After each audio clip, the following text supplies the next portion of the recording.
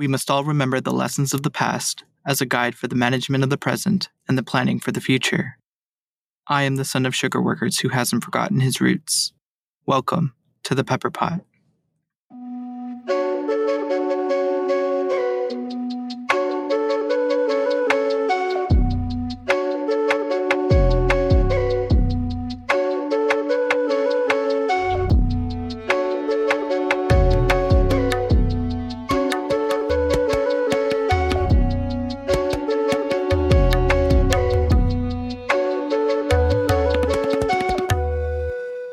Sitaram, Assalamu alaikum, and welcome to the Pepper Pot. While stories of Indians signing indentured contracts to work on British Guyana's plantations are well documented, less is known about the tactics employed by recruiters to coerce them into signing those contracts. Some believe that they were going to Chay Lee Chee Nee, meaning stir sugar and earn easy money. For others, their destination was largely unknown. A folk song sung in British Guyana for generations provides as follows. When we reached Calcutta, our miseries increased. We were stripped of all our beautiful clothes, rosary beads, and sacred threads. Bengali rags decorated us now. The sadhu's hair was shaved, and sadhu, dam, chamar, and bungi all were thrown together in a room. For many indentured Indians, this was only the beginning of their journey to freedom.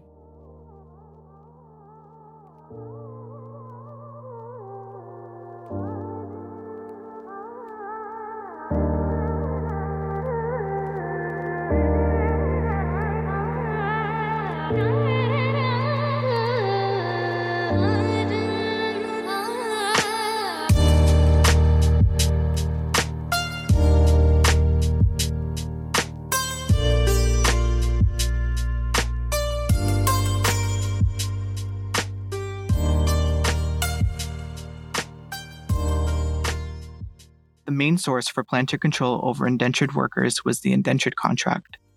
You see, planters saw the contract as an instrument to structure labor relations and to fulfill their production and profit accumulation motives.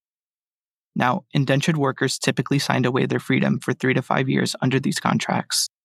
They received wages, small amounts of land, and sometimes a return passage to India once their contract was over. In exchange, planters were required to provide regular work 6 days a week.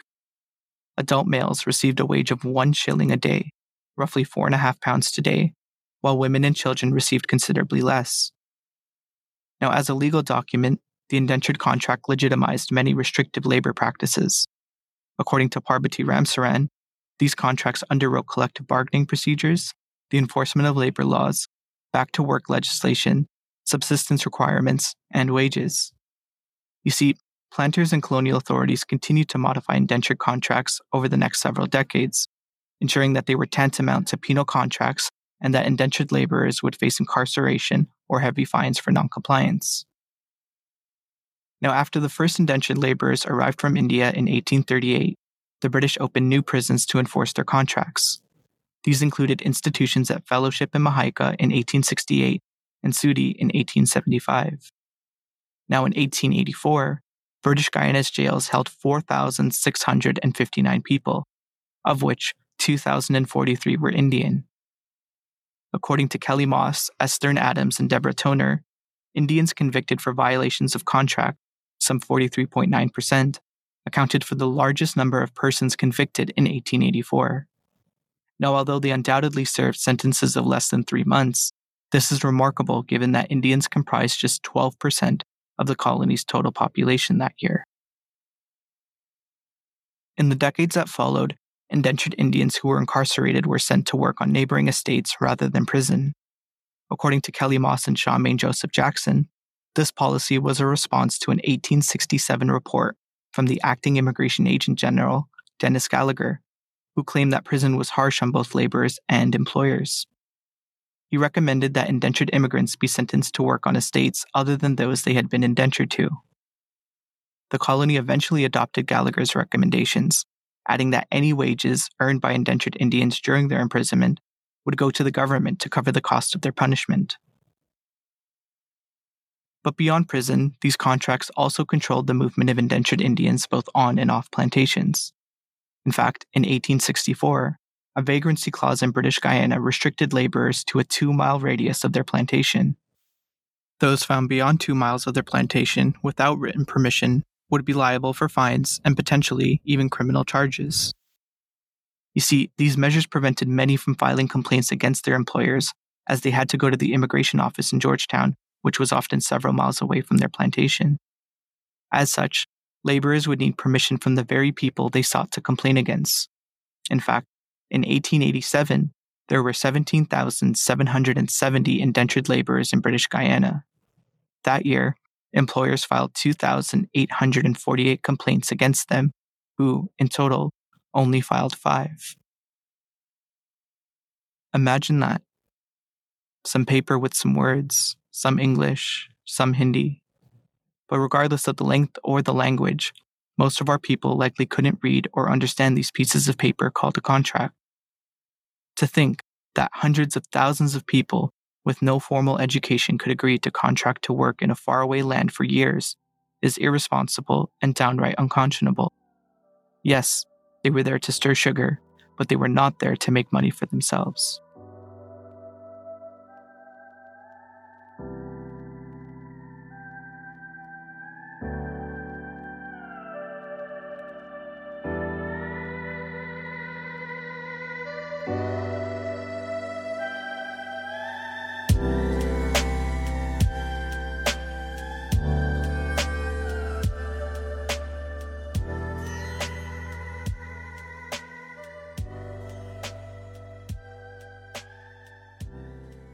Demonstrations, strikes, assaults on managers, and passive resistance, like performing substandard work, were among the limited forms of protest available to indentured Indians. In one case, a man named Abdullah burned down part of his employer's cane field, causing hundreds of dollars worth of damage in the process. But for others, their indentureship proved unbearable, leaving them with no other option but to run. In 1887, 588 indentured Indians, 490 men, and 98 women fled from their estates. There were likely dire consequences for Abdullah and those captured after running, which is why many indentured Indians resorted to more peaceful forms of protest, such as singing. For example, the songs that formed the basis of Von Prakush Fatuk's 1964 paper entitled Protest Songs of East Indians in British Guyana were recorded between August and September of 1962. Now, most of the nearly 900 songs are sung in Bhojpuri, the language of the area from which most indentured Indians are from. In fact, many are traditional songs which are sung on ceremonial occasions in India. However, a few are of a more recent origin and are often described as protest songs. You see, these are songs which deal with the trials of the period of recruitment, the ocean voyage to British Guyana, and the time of indenture on the sugar estates. They tell of outstanding events in British Guyana's history, of the political events leading to India's freedom, seen from the vantage point of the immigrant, and of the attempts to gain independence for British Guyana. Now, most of these songs are sung in what is described as Creolized Hindi, which differs from the Bhojpuri of the older songs brought from India. In fact, some are sung entirely in Taki-Taki, or Creole English, which is spoken by working-class Indians and Africans in British Guyana. Still, some are incredibly unique in that they have Creole English verses with a Creole Hindi chorus. The songs are generally accompanied by classic Indian instruments like the tabla, harmonium, sarangi, and cymbals. They provide essential social and political commentary on the life Indians faced before, during, and after indentureship. The following song describes the experiences of indentured laborers on the plantations. These moneyed people have become our masters. They now do what comes to their minds. They made us clear the whole jungle. They made us cut cane, dig trenches. Harshly are we driven to build their palaces, to dig their canals, and to build their big city, Georgetown. And we wander street to street, remaining beggars.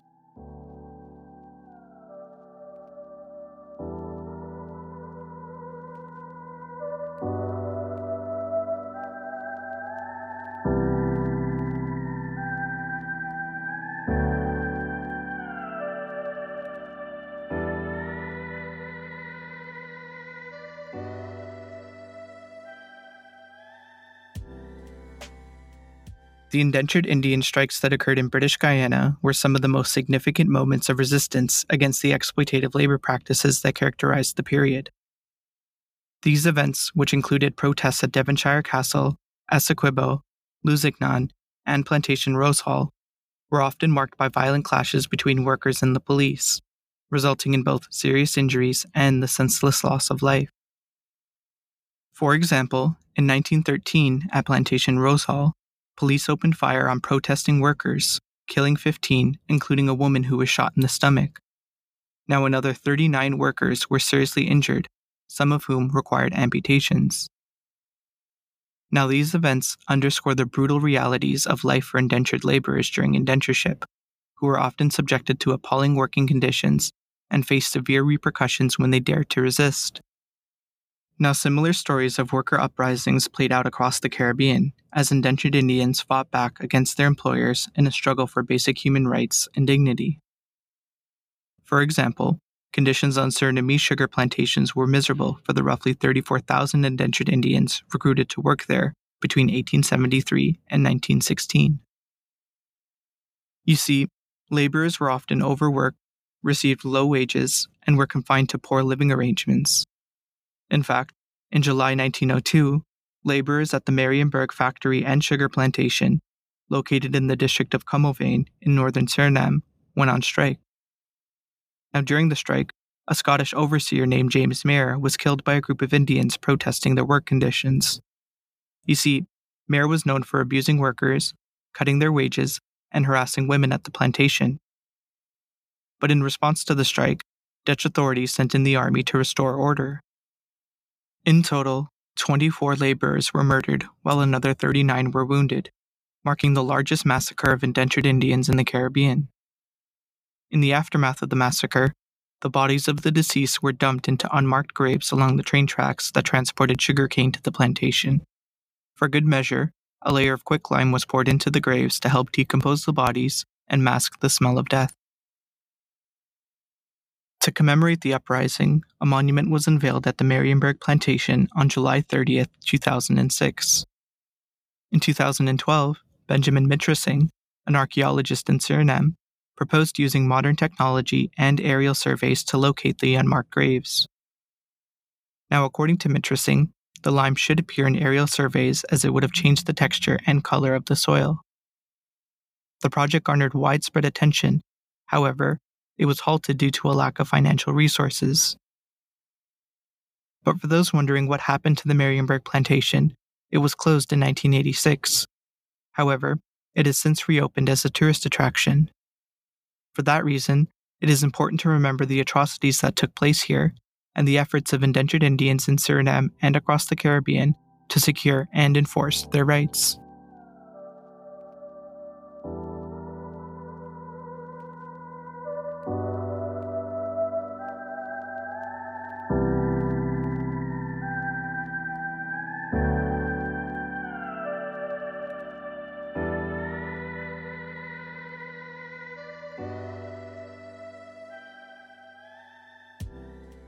When I first learned about the phrase Chay Lee Chee Nee, I realized that so much of our grand story is founded on the belief that our ancestors were somehow a viable substitute for chattel slavery, that they were malleable and could be easily manipulated.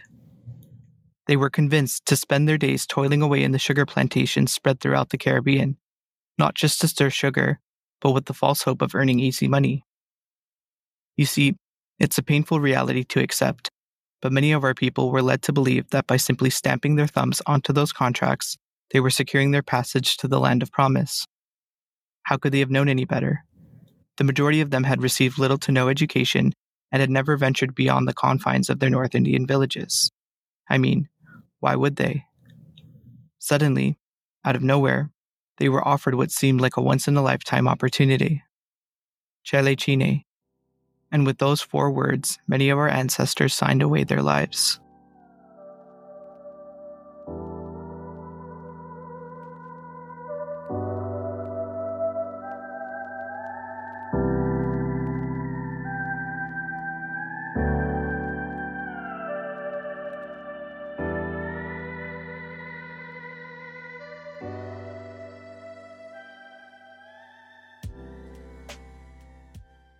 As we come to a close, we want to take a moment to express our sincere appreciation for the support from all of our listeners. Now, my name is Ryan Navinja Ramden, and together with my partner, the artist Saraswati Ramprasad, we bring to you The Peppa Pot. In this podcast, we explore the legacy of Indo-Caribbean people and the survivors of Indian indentureship. As children of the Guyanese diaspora, we are paying homage to our ancestral roots through this body of creative work. So, what can you expect from The Peppa Pot? Well, join us on Sundays as Saraswati and I unpack the untold history of Guyana through narrative storytelling in Season 1. We share the story of Indian indentureship, discuss our experiences as first-generation Guyanese Canadians, and unapologetically confront some of the most pressing issues facing the Indo-Guyanese community. As newcomers to the podcasting world, we're eager to hear your thoughts. What did you like about this episode? What do you want to hear more of? Your feedback is invaluable to us, so don't hesitate to shoot us an email at thepeppapot@gmail.com. Your encouragement helps us grow and learn more about you, our audience. And for those of you who just can't get enough of our grand story, we encourage you to check out the resources listed in the description below. Who knows what stories and discoveries await you? Follow us on Instagram, YouTube, LinkedIn, and Facebook at the Peppa Pot Podcast. We'd love to hear from you. Thanks for tuning into this episode, and we'll see you again on the Peppa Pot next Sunday.